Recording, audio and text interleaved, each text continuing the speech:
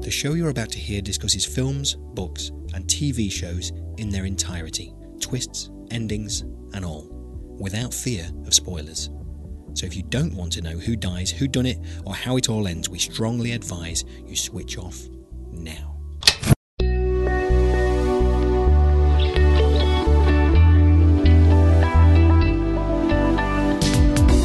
Hello, I'm Paul Tyler and welcome to Spoiler, the show which reviews movies, books and TV shows in their entirety. This week we're looking at Whiplash, and just another final warning, we will be talking about the end of the movie. We will ruin it for you. So if you haven't already seen Whiplash, go away and watch it now, then come back to us afterwards. Have they gone? Right, on with the show. As the old joke goes, what do you call a film that hangs around with films about musicians? A film about drumming.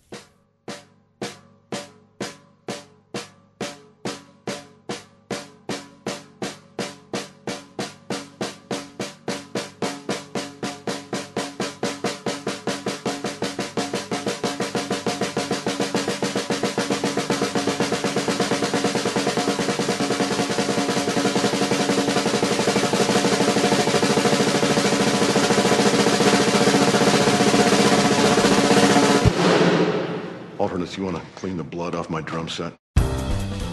2014's Whiplash was adapted from writer-director Damien Chazelle's own short film of the same name, incorporating his own experiences as a jazz drummer with a tough teacher. Chazelle set out to make a movie about his emotions at that time, predominantly fear. Why do you suppose I just hurled a chair at your head, Neiman? I don't know. Sure you do. The tempo? Were you rushing or were you dragging? I don't know. Start counting. 5, 6, 7. In 4, damn it! Look at me! 1, 2, 3, 4. 1, 2, 3, 4. 1, 2, 3, 4. Rushing or dragging? Rushing. So you do know the difference! Early success with the Audience Award and the Grand Jury Award at Sundance prompted much critical acclaim, and 5 Oscar nominations followed. It won 3, one of which you could have bet your house on. Best Supporting Actor for J.K. Simmons. There are no 2 words in the English language more harmful than good job. Not all agreed with the largely favourable reviews of this film. The New Yorker's Richard Brody wrote that Whiplash honours neither jazz nor cinema. People wonder why jazz is dying. So, is that Whiplash backlash credible? Or was 2014 the year that we will look back on and ask why on earth Birdman got the Best Picture award when this was also nominated? Whiplash, bar 125, big boy tempo, 5, 6, 8. Later in the show, we'll be taking a closer look at another classic but largely forgotten drumming scene from the 1941 film Ball of Fire. And we'll also be hearing from an actual jazz drummer about his take on Whiplash. But first, it's time to introduce the rest of the Spoiler team. And to my left is someone that can identify the artist of indie bands from the 90s by smelling the inside cover of a CD case alone. It's the poet, Andy Golding. And on my right is the only person I know that can illustrate her way out of trouble. It's our very own Rachel Burnett. Welcome both. Hello. Hello. Okay, right, there we go. Introductions out the way. Let's get on with this, shall we? Yeah. Let's go. Okay. A film about drumming. How much convincing did you take? Okay, so let's start with Rachel. Rachel, you have a background in music, don't you? I do. You're a jazz singer yourself. Indeed. You're one of your many strings to one of your many bows. But drummers, right? Come on. Actually, I have a bit of a thing for drummers. I like drumming. I was quite excited about seeing it. And the drummer we're speaking to later is a friend of mine. So, yes, drummers I like, and jazz drummers I like even more. Okay. So it wasn't a hard sell to me. Okay, so let's talk about the build. There was a bit of a build around. There's a bit of atmosphere around the release of this film. There was a good word of mouth around it, wasn't there? So how did you hear about it in the first place? Actually, through my jazz drumming friend, who hadn't seen it at that point, but said, "Oh, there's a jazz drumming film coming out. Oh, it's going to be really good." He was excited at the time. I think we may discover that his mind might have been changed slightly. Yeah, sure. But yeah, I mean, obviously, I think Andy and I would both follow blogs and various film things, and we know what's coming up, and we get excited about it. And anything to do with jazz, I'm all over it. Okay, so you were one in the beginning. Andy, what about you?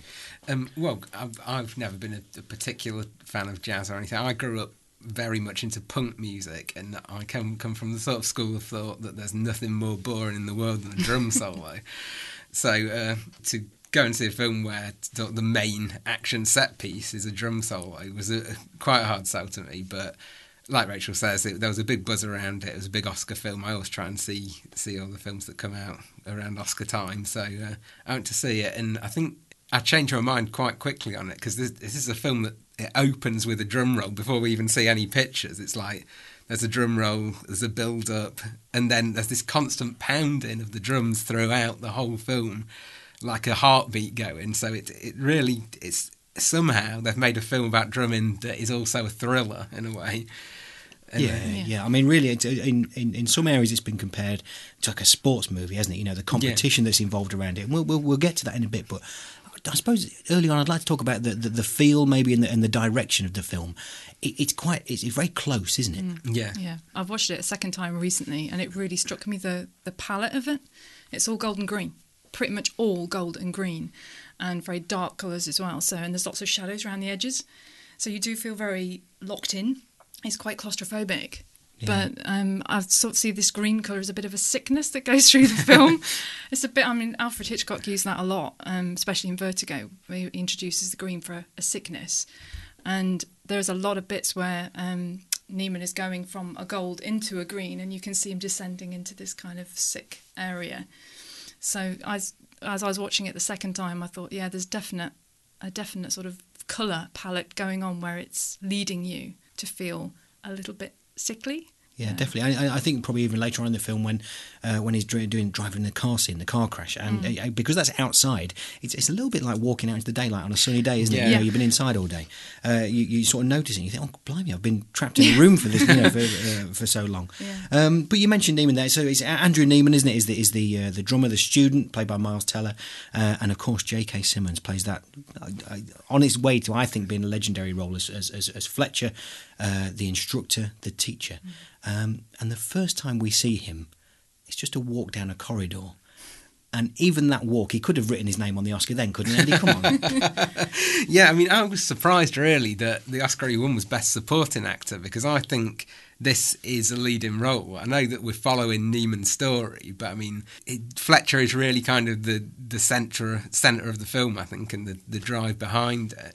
And there's a lot of films down Oscar history that have given Best Actor Oscars to people who've done a lot shorter performances. I think Shine, Geoffrey Rush got the Oscar for, and he's only in like not even a third of the film, I don't think. And David Niven for Separate Tables won. I think he's in about for 12 minutes. So yeah, I think it's a really powerful performance. I think it's slightly let down occasionally by some of the writing, because to me this is the sort of role that is the most powerful. It's like Jaws. Jaws is always the most effective when you can't see much of the shark. And so when J.K. Simmons is on the screen and he's holding back, and he's kind of he has this little hand motion that when he stopped the musicians as they're playing, and it's as if he's sort of scaled them down in his mind, and he's crushing them in his fist. He sort of twists them to stop, and that is enough for me. But then I think there's scenes where it steps over the mark, where he actually physically abuses them, which I think then that is like seeing the whole shark in Jaws. It's gone too far. It's not scary anymore, because I can't quite believe that not one member of that class has not walked out there and made a complaint about it. And so, I mean, through no fault of J.K. Simmons' own, I think it loses a little bit in credibility at that point. So you think? I think what you're saying there is it would be more fierce if it was just rather than the small amounts of physical abuse that are there. If it was just purely mental abuse, yeah, then you feel it'd be more intimidating. Yeah, I understand that. I don't think there were many scenes wasted, if any. You can look at a scene very early on where Paul Reiser, the guy who used to be in My Two Dads, yeah, we all know, and I look back with a certain amount of fondness for that. Anyway, My Two Dads is there, and they're in the cinema, and some popcorn gets either knocked over him or he gets knocked. I can't remember which, but it wasn't his fault. But he says sorry. So early on, you know that he's never going to stand up for his boy. He's never going to stand up to this bully to to his boy. Apart from maybe the technical ways that happen sort of later through the film, through the paperwork ways. Whereas I think there are many of us thinking, hang on, if that was my lad, I'd be in there, I'd be sorting him out. Yeah. So maybe that's what Andrew Neiman's looking for. He's looking for this sort of big macho role model. I don't know. I agree with that, actually. I think he is, because the dad, and probably from our nostalgia of My Two Dads as well, he is this lovely dad, isn't he? And in the cinema, they still go to the cinema once a week, and it's all very lovely and very gentle. And that's not, or Andrew doesn't think that's going to push him, or that he's going to achieve greatness if he's not pushed. And then he finds that push in J.K. Simmons' character. So in a way, this film is a new version of My Two Dads. All I want to do now is watch that. Okay, so I think we'll come up to the pressures, and you touched there on the greatness part of it, Rach, and we'll come to that as we look further at the final act. But there's a clip you wanted to play, and isn't there, Andy? About is it the Russian or dragon sequence? Yeah, you wanted to talk about this, didn't you? So well, yeah, it's the scene where Fletcher first really crosses the line physically with Neiman. Now, are you a rusher, or are you a dragger, or are you going to be on my time? I'm gonna be on your time. What does that say? Quarter note equals 215. Count me at 2:15. 1, 2, 3, 4. 1, 2, 3, 4. Jesus 1, 2. Christ! Am I to understand that you cannot read tempo? Can you even read music? What is that? Eighth note. Yes, what is that? Dotted 16th note. Sight read measure 101. Ba ba ba ba ba ba ba ba. What are you, in a acapella group? Play the goddamn kit!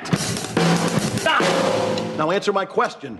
Were you rushing or were you dragging? Answer! Russian. Oh, my dear God. Are you one of those single-tier people? You must be upset. Are you upset? No. No, so you just don't give a about any of this? I do give a about this. Are you upset? Yes or no? Yes, you are upset. Yeah. Say it. I'm upset. Say it so the whole band can hear you. I'm upset. Louder! I'm upset. Louder! I'm upset. You are a worthless, friendless, lip little piece of whose mommy left daddy when she figured out he wasn't Eugene O'Neill, and who is now weeping and slobbering all over my drum set like a 9-year-old girl. So for the final father time, say it louder! I'm upset. Carl. Start practicing harder, Neiman.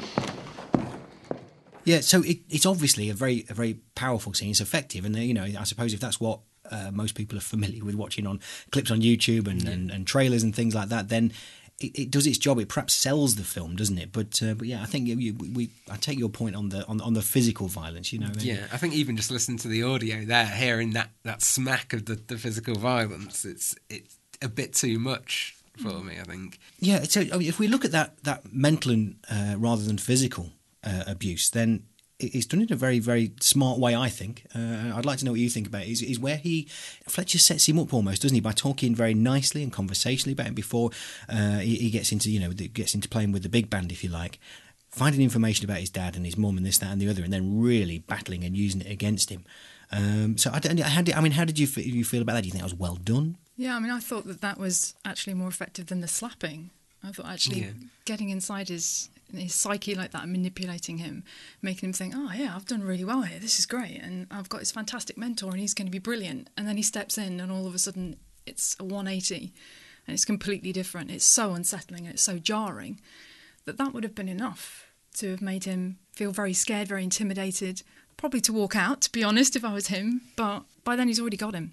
He's reeled him in as like, this is what I'm going to promise you. I'm promising you greatness. And then next moment, well, physically slapping, but, a mental slap too. So, yeah, I thought that was well done and really gave you an insight into how far this guy's willing to go. He's not just going to listen to his music and have a pop at it. He's going to find out where your buttons are and really push them. So it became more sinister, I think.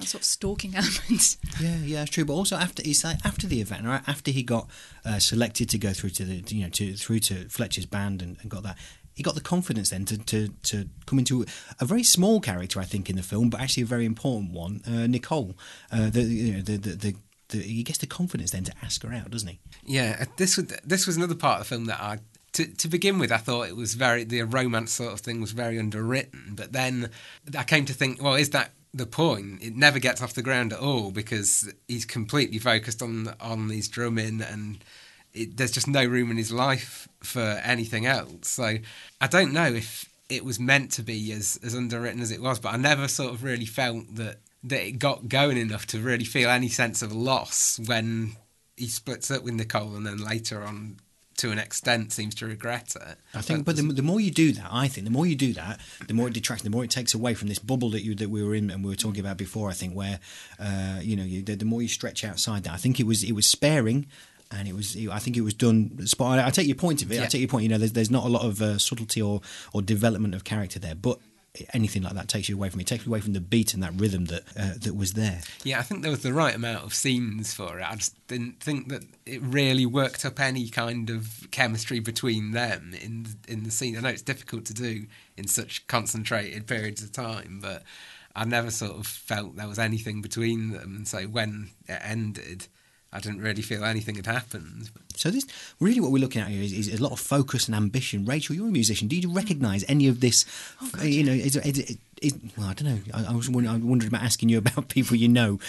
But, is that to achieve great things in music, do you need to push yourself out really out of your comfort zone? I wouldn't say you have to push it as hard as Neiman did. Nowhere near. My experience of being in jazz especially is very much a community, almost family feel to bands. People get together, they jam, they share ideas.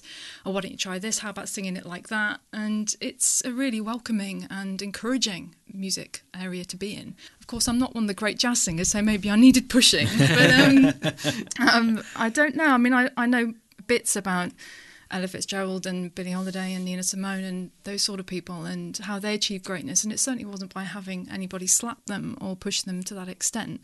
I think you need your own drive to get there, and if you need somebody else outside there pushing you a bit, then that's grand, but I think you've got to weigh up the cost of greatness. Really, is it worth it? And I think this went far beyond music and far beyond jazz and just went to something else. So yeah, it's a much larger story than it first appeared. It's interesting to see this kind of flip side of the inspiring story, though, isn't it? Because when Whiplash came out, I think the film that got mentioned most in relation to it was Full Metal Jacket. But thinking it over, I thought it's kind of more like the flip side of Dead Poets Society, with a hate figure as the inspiration rather than Robin Williams and his jokey attitude towards authority. Standing on a desk. I'm going to sort of send us a bit off guard here and ask you a very flippant question that I want you both to answer. Okay, now we don't want to get into too much depth on this because anyone who's listening to this must have already seen the film. Okay, so who took the folder? Fletcher. Do you know, I've never actually even thought about it. Exactly. Yeah, to me, that was that's odd. Thinking about it, that question never came into our mind. I just panicked when the folder was gone. Yeah, exactly. So I think I was just totally in Neiman's shoes and thought, what am I going to do, rather than who's taken that away. Wow, that was my first thought. Was he's gone and taken it. That was my first thought. It was like, set him up again. So that's really interesting. I think I hadn't even thought about it because on the internet, on blogs, people think that he did it to himself. There's a possibility that he purposefully but I don't know how that's possible, but there is a whole conspiracy theory that he took it himself. A Fight Club scenario. Yeah. Oh, yeah, I know we're doing spoiler, but you've not seen Fight. No, you must have seen it. Okay. Now, later we're going to be hearing from a real-life jazz drummer about his take on the movie, and Andy will be telling us about another favourite drumming movie of his. That's all after this short break. Now, this is the slightly awkward bit of the show where we pass the hat around. Making a podcast isn't expensive, but there are some costs we do need to cover. And to be honest, it would be nice to have a few quid to keep us supplied with coffee and cake. Now, you can help the show by visiting our webpage, spoilerpodcast.co.uk, clicking on the donate button and giving whatever you think we're worth. Alternatively, if you're planning on buying anything from Amazon, you can do that via the links on our website and we'll get a few pennies each time. That's spoilerpodcast.co.uk. Or you can help us out for free and get yourself an audiobook of your choice into the bargain by signing up for a free 30-day trial with Audible via the link on our website. Audible have the world's largest selections of audiobooks, including The Art of Asking by Amanda Palmer, which is coincidental because that's what we're doing right now. And because I've heard that audiobook, I don't feel ashamed about doing so. There's also Girl on a Train by Paula Hawkins, or the latest from Amanda Palmer's husband, Neil Gaiman, too. You can cancel your membership at any time within 30 days and you won't pay a penny, but you still get to keep your free audiobook. Just go to spoilerpodcast.co.uk and click on the Audible trial ad on the left-hand side. We get a few quid each time someone signs up on our link, which will help keep our producer Johnny supplied with Monster Munch and Curly Whirlies. Now, back to the show. All right, let's get to work, ladies. Well, it's all well and good, us three blathering on about drumming, but none of us can actually play the drums. Well, that bit of script I've just written, it's not exactly right. Sometimes my wife comes home from work and says, "What have you been doing all day?" And, well, you're about to hear the answer. My 6-year-old has a toy drum kit, I have a microphone, and I have ambition. This is my take on the Whiplash drumming on a 6-year-old's drum kit.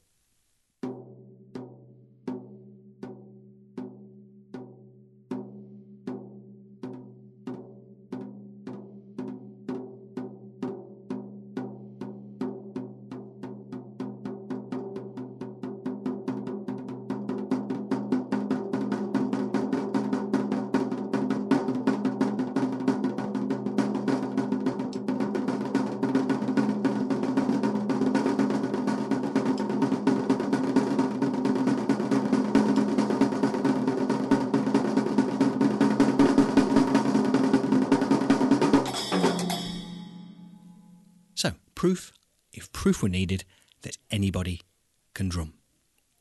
Right, back to the script. Okay, well, it's all well and good, us three blathering on about drumming, but none of us, apart from me, can actually play the drums. So maybe we should hear from someone who can. I'm Neil Richards, I drum. Majority of what I play now is jazz or swing or big band, and I play in a variety of groups. My main group being a septet called Zoot. I've been drumming since I was 15, and I've played in punk bands and ska pop bands and Michael Jackson tribute band for a couple of years, a metal band for about 4 years. I've certainly played a lot of styles, but I do find that jazz is the most consistently rewarding. Certainly watching Whiplash, I found it, for me, it was Black Swan, but with jazz drumming or big band drumming instead of ballet. And I really enjoyed Black Swan, but I know nothing about ballet. I think there's parts of me that think, yes, it's good drama, but I was constantly thinking it's kind of not like that. It'd be like taking Pearl Harbor into a history lesson. And certainly from a drumming perspective, I don't know any drummers who are that Buddy Rich obsessed. They're very rarely just obsessed with one. So from my perspective, you know, if I'm thinking about my brush playing, Paul Motion and his playing with Bill Evans, but then also Ed Thigpen and his playing with the Oscar Peterson trio, which are both poles apart, and I listen to them both and get very inspired by them both, and I don't fixate on one. And then a bit of Art Blakey's Fire and Max Roach's organised and melodic solos, which is more entertaining and more listenable than what the guy in Whiplash was going for, which was just a Buddy Rich, very fast, and it's turning drumming into a sport. It's making it the fastest. It's the Usain Bolt school of drumming, if you will. You know, there was no discussion of that easy 120 BPM, slightly behind the beat count bassy feel, where it isn't about playing as fast as you can. It's about really holding that groove and locking with the bass player. There's no talk about him being a great drummer who locked in with his great bassist. It was just, I am a drummer. Whereas certainly one of the things that's pushed in a lot of drum teaching, the sort of the less is more approach to a drum solo, where someone like Max Roach, who had tremendous speed and tremendous chops, would play just a very simple tom pattern and repeat it and develop it, which is listenable and more musical than just really quickly.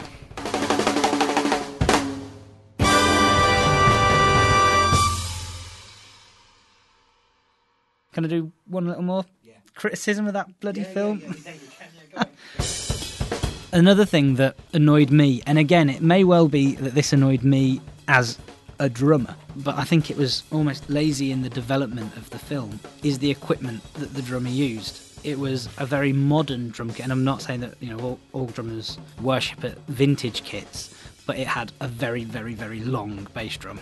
And it was a deep, 22 by 20, which is what Travis Barker plays. Whereas I've not met a drummer who uses that sort of big band drummers, and it sounds right, use shallow bass drums, be it, Buddy Rich had a 24-inch deep bass drum, but it was still shallow, 14 inches, or, the guys who used 18-inch bass drums. It just reeked of having gone into a shop and, oh, that's a drum kit, we'll have that. Whereas, if it's a big band's kit, or even a hire in for the performance, they would know it was a big band performance, and it wouldn't be that style of gear. And it just struck me as very poorly planned to not have a more traditional big band drum kit.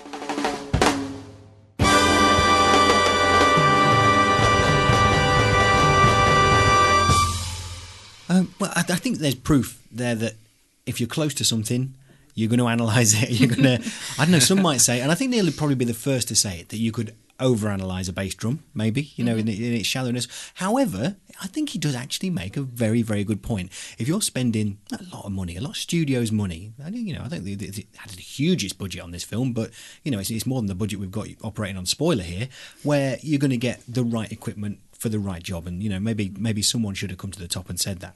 But I don't know, it didn't worry you too much, did it? The depth of the bass drum. Well, I think he was just chiming with the thought that rang through everyone in the audience's mind. But no, I mean, I have absolutely no musical ability in any way ever. So that side of things didn't get to me. Authenticity, I'm sure if I did, it would be a niggle. But I mean, even when I hear that great interview there and hear all the holes in this setup for the film, it doesn't bother me because it's still completely alien to me. So I don't think it ruins Whiplash for me. But okay, well, let's I tell you what we'll do now. We'll get back and we'll get wandering now into the final act. And the final act, I think, is set up quite well by the head-to-head in the Jazz Cafe. So Fletcher's been dismissed because, they've sort of gone the back route of confronting him and getting him out of there because, obviously he's just gone too far. And they're in the jazz club where he's actually playing keys, and I found it quite refreshing to actually see him play keys and think, hang on, you can actually play, you're not just saying you can play. And I think that actually raised a good question for me. I don't know who wants to come in on this, but is Fletcher actually a frustrated artist? Is he bound by the confines of teaching, or does he really want to be a teacher? That's really interesting. I was on a few forums over the weekend after I'd watched it again, and there was a lot of jazz pianists also talking about his lack of ability and saying it's an incredibly boring song to choose. So whether that was, I don't know whether JK did any of his own playing, probably not. But, if he's supposed to be showing that he's a really great artist, that was probably not the way to do it. So I imagine he's pushing Neiman because he never achieved it himself because he just simply doesn't have the ability. Is that scene supposed to show that he's particularly good though? Because to me, I saw that scene and it just seemed like Fletcher but relaxed, and that was quite nice to see him removed from that constant kind of wound up tension that he seems to feel from the teaching point of view. And then obviously it leads into this drink he has with Neiman where, for all we know at the time, he seems quite nice and relaxed and kind, and that kind of went together well with seeing him play and just relax and enjoy music rather than drive himself to distraction trying to inspire greatness in it. Okay, well, hold that thought because we've got a clip of that. I don't know if you heard, I'm not at Schaefer anymore. Yeah, I did hear that. Did you quit? Not exactly. Some parents got a kid from Sean Casey's here, I think, to say some things about me. Although why anybody would have anything other than peaches and cream to say about me is a mystery. That's a good laugh, right? I'm sorry. No, listen, hey, I'm sorry. I get it. I know I made enemies. But did you not feel also an underlying tension that actually at any point he could think, I knew it was you? Oh, well, you know that he did. I mean, I'm quite slow. I didn't pick up on the folder thing, obviously, when I watched it. But watching that scene, you know that he knows, don't you? And I don't think there's many people who'd watch it and that would come as a surprise. Okay. But again, I think it's that holding back that makes that part effective. You know that he knows, but he's not coming forward with it yet because you know he's got bigger plans for him than just humiliating him in the jazz club. And those big plans, that final scene. Now, the first time I can ever remember rewinding and watching a final scene twice just because I found it so thrilling. And you worry, I suppose, that at the end of the day you can overanalyze a scene. However, there's so much to be taken in it, and a lot of it is just by a drum solo, but there is so much. How did you feel about it, Rachel? The final big reveal. Yeah. I felt probably the same as you. I wanted to watch it again straight away as soon as it finished. But that was sort of on a more, almost a quite physical level. The drumming was so primal almost. It was just, he was going for it, and I was really rooting for him. And then you watch it a second time and you view it in a completely different way, or I did anyway. The first time you're like, yeah, go for it, play the drum, that's fantastic, you're doing really well. And then when you watch it the second time and you see how Fletcher is still directing him, he's still, come up now, don't come up, do that, and he's still directing him. And he's still looking for approval, Neiman's still looking over to him for approval. And he hasn't achieved anything, he's still under the thumb of this guy. And he's turned away from his father and he's walked away, and you just think, oh no, you haven't won at all. So the first time I watched it, I thought, yes, you've won, that's a brilliant drum solo. Second time, actually, no, you haven't won at all. You've learnt nothing. And I think that's a sign of a very, very good film that you've made. You can watch a scene twice and feel differently about it. It's like when the KLF burnt £1 million. Still don't know how I feel about that. Some days I wake up and think that's the best thing I've ever seen. Some days I think, no, blimey, what on earth did you do? And that's the right way to react to it, isn't it? And I think that's exactly the right way. Andy, what about you? How about this? I mean, did he achieve greatness? To an extent, I suppose he did, but there's... I felt exactly the same way as Rachel, that it was at too high a price. He walked away from his father. I mean, that's very... They set up the father figures, as we say, my two dads, head to head, very pointedly at the end there. He has the chance to work out with his dad. And obviously, if the film had ended like that, it would have been flat. But no, he goes back to the evil father, if you like. But I felt exactly the same in that the first time I watched it, I wanted to punch the air. I thought, yes, to all intents and purposes, I thought, that's the happy ending. And then when I went back to it again, I thought it was the complete opposite. I felt it was a very downbeat ending, a downbeat ending with a lot of energy, and that you don't come away from feeling depressed. But once you dwell on what it actually means, I think that is Neiman, his final rejection of everything for his art.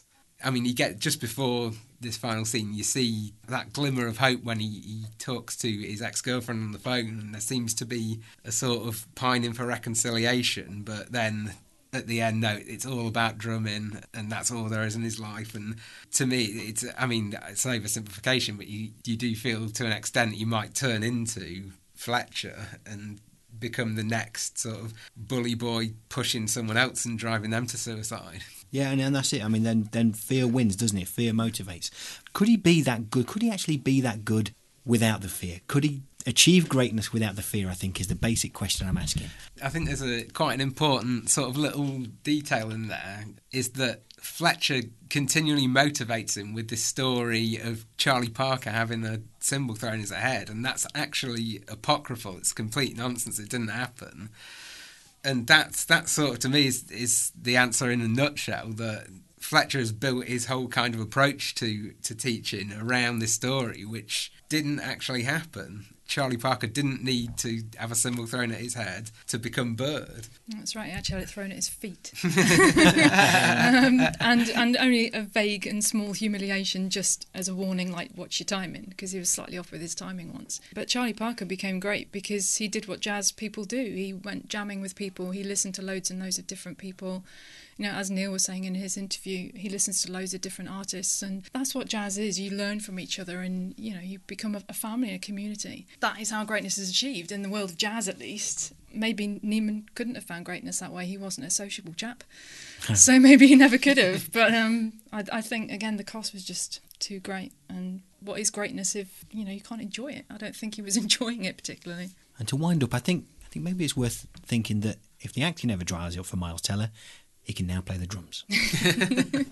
And so, as Andy hinted at earlier, Whiplash isn't the only film to feature great scenes of drumming. In the wake of Whiplash's success, many critics compiled lists of the best drumming scenes in film history. For the most part, the same scenes came up again and again. The combustive drummers of This Is Spinal Tap. It was tragic, really. He exploded on stage. Garth's drum solo in Wayne's World. I like to play. And various manic performances by Animal in Muppet films down the decades. Animal! But one personal favourite of mine was conspicuously absent from every list. Howard Hawks' 1941 comedy, Ball of Fire. Great educators throughout the world have been forced to streamline our dictionaries and encyclopedias because of the demands of modern slang. Selected to perform this Herculean task of rewriting these ponderous volumes of knowledge is Professor Bertram Potts, who knows nothing about the subject of slang.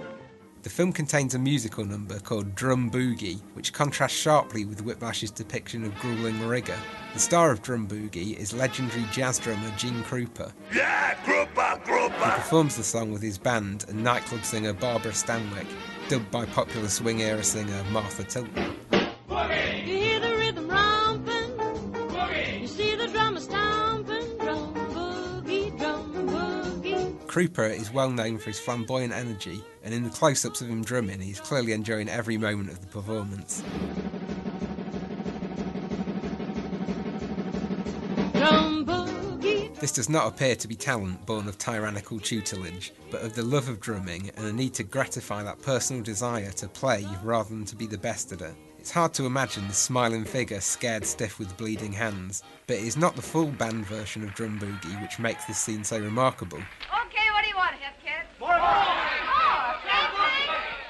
Okay, we'll mix it up a little. Come on down, crew. This lively performance is quickly followed by an encore in which the audience gathers round Stanwyck and Krupa at a nightclub table and they reprise the song with Krupa drumming on the edge of a matchbox. How about it? Boogie, you'll get it. Where's some match? Okay, I have some right here. 1, 2, Boogie. boogie. He uses 2 matches as drumsticks, which remain unlit until the very last beat, when he strikes them harder against the box and victoriously holds the 2 flames up before the cheering crowd.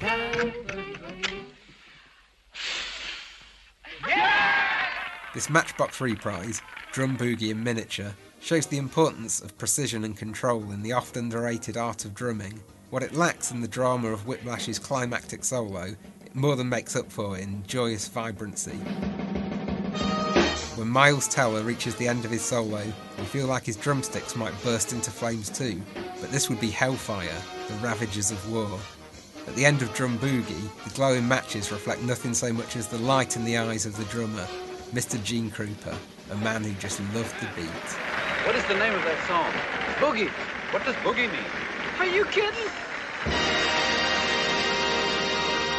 Okay, thanks very much for that, Andy. Now, we're going to wrap things up here. Now, my final thoughts with this are that the Oscars are ridiculous and a big sales pitch for the industry, and we know this, but in future years, mark my words on this, our grandchildren will never forgive us for giving Birdman Best Picture over this. I'm right? No. I'm right?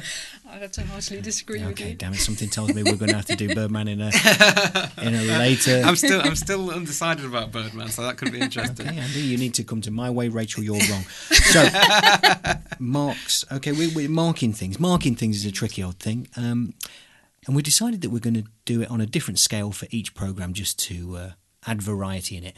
Now, one thing I noticed with this is that I hardly picked up my phone. In fact, I only picked up my phone once. So we're going on marks for this one of how many times you picked up your phone during this film. So I'm saying 1, which I think is pretty good. It means, you know, like I said earlier on, no real wasted scenes. Rachel?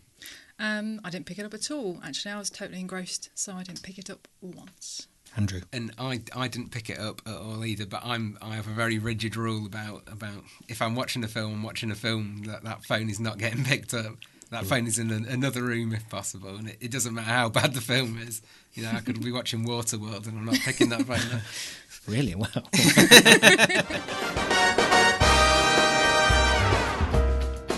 You've been listening to Spoiler, hosted by me, Paul Tyler, with Andy Goulding and Rachel Burnett. Thanks also to drummer Neil Richards for taking the time to talk to us. Our theme music is by Aaron Butcher, with additional music this week from the fantastic Whiplash original soundtrack on the Vu-Res Saraband Records. Find out more at whiplashsoundtrack.com. If you've enjoyed the show and you would like to support us, you can go to our website, spoilerpodcast.co.uk, click on the donate button and give us whatever you think we're worth. You can also sign up for a free 30-day trial with Audible and get yourself a free audiobook by going to spoilerpodcast.co.uk and clicking on the Audible trial banner on the left-hand side. Alternatively, if you're planning on buying anything from Amazon, do it via the links on our website and we'll get a few pennies commission to keep us supplied with the coffee and cake.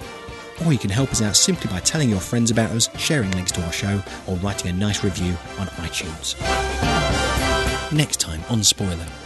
Following the massive success of his book One Day, we'll be taking a look at David Nicholls' follow-up novel, Us. Other people's sex lives are a little like other people's holidays. You're glad that they had fun, but you weren't there and don't necessarily want to see the photos. If you'd like to contact us about anything else, you can email hello@spoilerpodcast.co.uk.